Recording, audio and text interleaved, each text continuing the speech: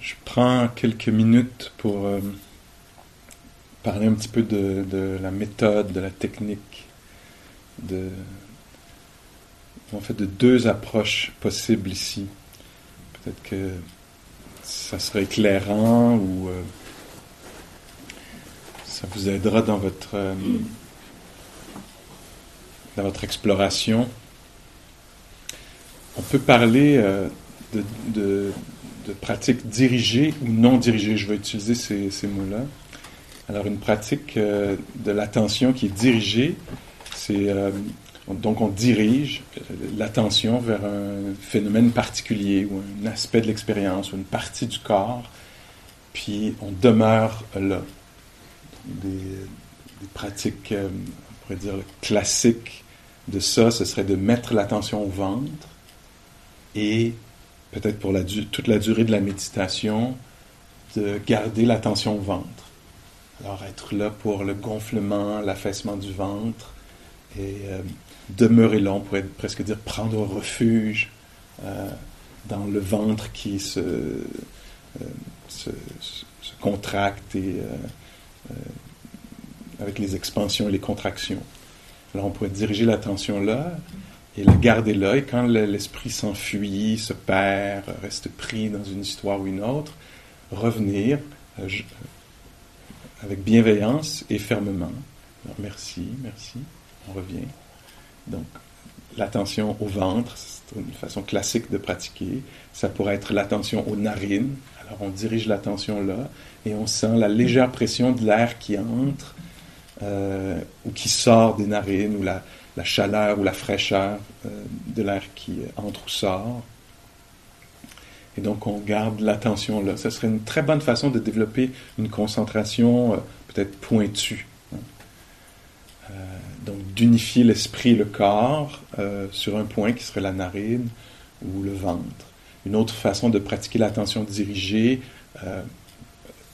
classique, ce serait de faire un balayage de l'attention dans le corps. Alors, un moment, sentir le dessus, le crâne, la couronne, le front, pour 1 seconde, 2 secondes, 30 secondes, l'arête du nez, les joues, tranquillement, systématiquement, faire descendre l'attention dans les parties du corps, puis en arrivant en bas, peut-être remonter ou reprendre. Donc ça, ce serait dirigé. L'attention se déplace d'une façon dirigée. Une autre façon de pratiquer, c'est une attention non dirigée. Alors, dans cette façon-là de pratiquer, je suis assis ici et on pourrait dire que presque ça marche par impression. Qu'est-ce qui se présente? Qu'est-ce qui est à l'avant-plan de l'expérience? C'est pas moi qui décide, mais c'est où va l'attention naturellement. Alors, je suis conscient que j'entends des sons, des mouches. Tout à coup, ce qui devient prédominant dans l'expérience, c'est une inspiration, le gonflement du ventre. Je laisse ceci être connu. Peut-être que l'attention reste là pendant quelques moments, puis tout à coup, une démangeaison. L'attention se dirige vers la démangeaison et laisse ce phénomène-là être connu. Picotement, désagrément. Et tout à coup, je ne sais pas, quelque chose d'autre apparaît, l'irritation ou le calme. Tiens.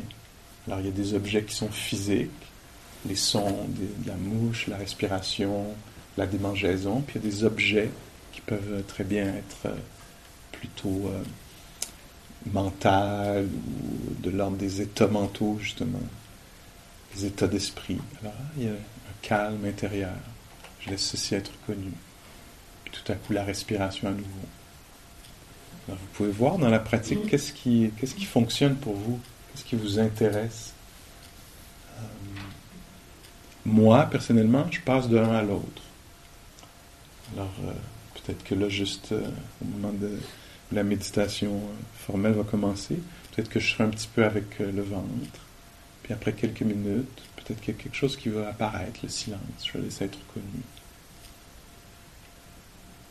Peut-être autre chose, la joie ou le malaise quelconque. Je vais laisser ça être connu.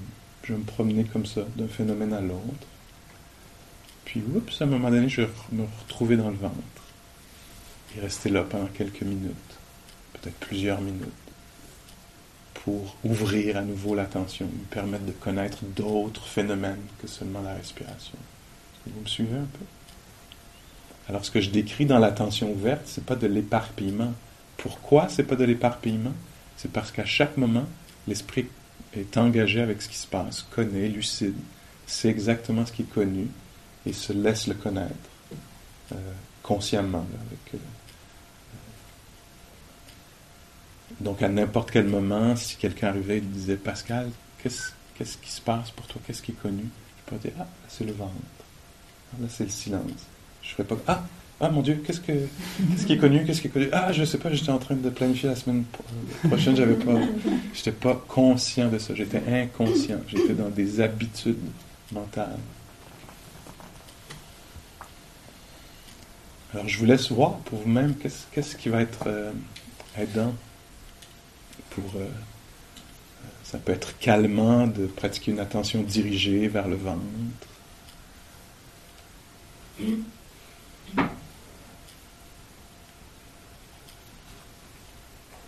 Ça peut être intéressant de voir où l'attention se pose naturellement. Qu'est-ce qui ressort dans toute l'expérience immédiate?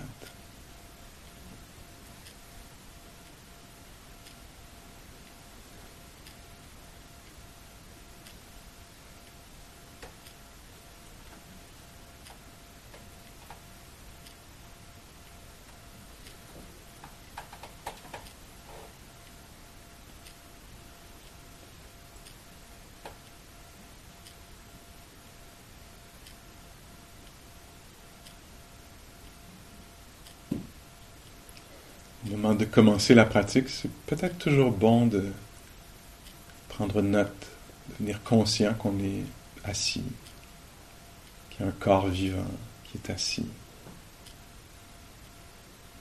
qui respire d'une façon un peu plus générale, une conscience de la posture.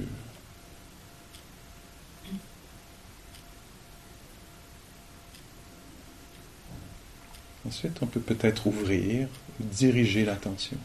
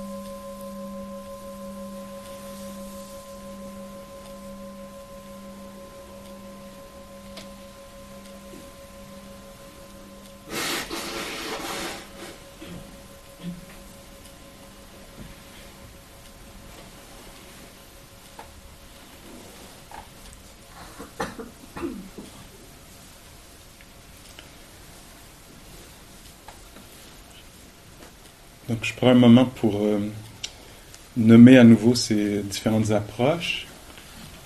Peut-être que ça fait sens pour vous, peut-être pas, peut-être que ça fera sens plus tard. Donc, une approche, c'est de diriger l'attention vers un phénomène, de garder l'attention sur ce phénomène-là à l'exclusion de tout le reste, en abandonnant tout le reste. Alors, l'attention au ventre qui se soulève et s'affaisse, l'attention aux narines ou à la lèvre supérieure pour sentir l'air qui entre et sort, un ou l'autre.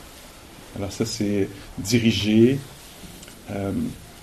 Diriger aussi, on pourrait balayer l'attention. Peut-être qu'il y en a d'entre vous qui avaient joué avec ça, qui connaissaient déjà cette approche-là. Alors, un moment, un endroit, on dirige l'attention ailleurs. Peut-être qu'on va sentir quelque chose ou rien. Peut-être que ce sera agréable ou non, mais on reste là un moment. On va ailleurs dans le corps. On reste là un moment. Alors, ça, c'est diriger. Non dirigé, l'attention est ouverte. Et on laisse les objets, on pourrait dire, de méditation, les phénomènes se présenter d'eux-mêmes.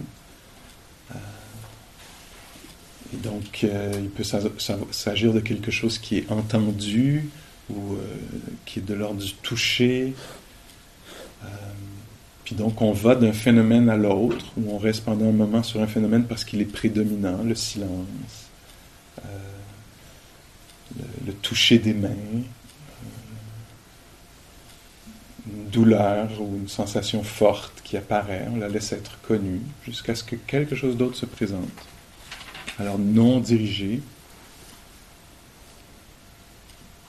Puis on pourrait faire une approche hybride, où on prend refuge dans le ventre pendant 5-10 minutes, puis tout à coup, de ce calme-là qui naît de la constance, de rester avec le ventre, tout à coup on se dit, tiens, qu'est-ce qui se passe d'autre?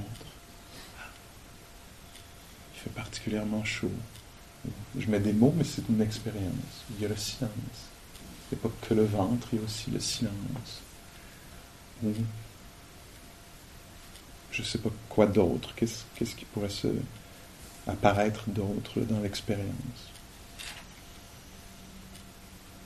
Si on applique ça dans la marche, une attention dirigée, ça pourrait être juste d'être dans les pieds. Tiens, pendant toute la marche, la durée de la marche, je donne généreusement mon attention aux pieds, au soulèvement, à la poussée, aux pieds qui se déposent, puis toutes les textures de l'expérience qu'il y a là-dedans. Donc c'est une attention qui est offerte aux pieds. Une attention non dirigée, ce serait quoi? Peut-être comme on a fait un peu ce matin, certains d'entre nous. Alors on marche, tout à coup on entend des cris de joie, de gens qui font la guerre. On s'arrête un moment, puis on se laisse entendre ça. Les cris apparaissent, puis un moment disparaissent. Quelque chose apparaît d'autre, la chaleur sur le visage. On laisse ça être connu. Tout à coup, c'est, je ne sais pas, l'ennui mortel. Alors j'ai la chance de pouvoir devenir conscient de ça, l'expérience de l'ennui mortel, ou du doute. Que c'est que je fais là? Si votre doute s'exprime en québécois, que c'est ça, cette affaire-là? Ou peut-être en français, qu'allait-il faire dans cette galère? Et là, tout à coup, ah oui, c'est une énergie particulière, hein, parce que la joie, c'en est une. On peut devenir conscient de ça, la joie, la légèreté, puis tout à coup, une autre énergie. Je ne veux pas être ici, je veux pas être moi, je veux pas exister. Ah tiens, une autre texture de l'expérience. Donc on laisse ça être connu, puis tout à coup, c'est un pas à nouveau.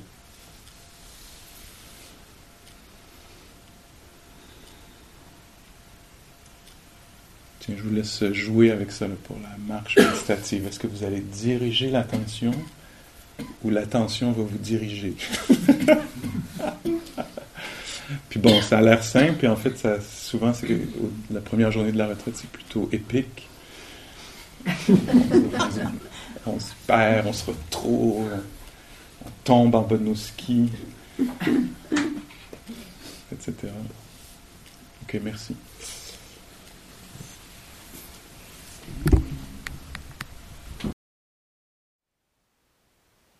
Thank you for listening. To learn how you can support the teachers and Dharma Seed, please visit dharmaseed.org/donate.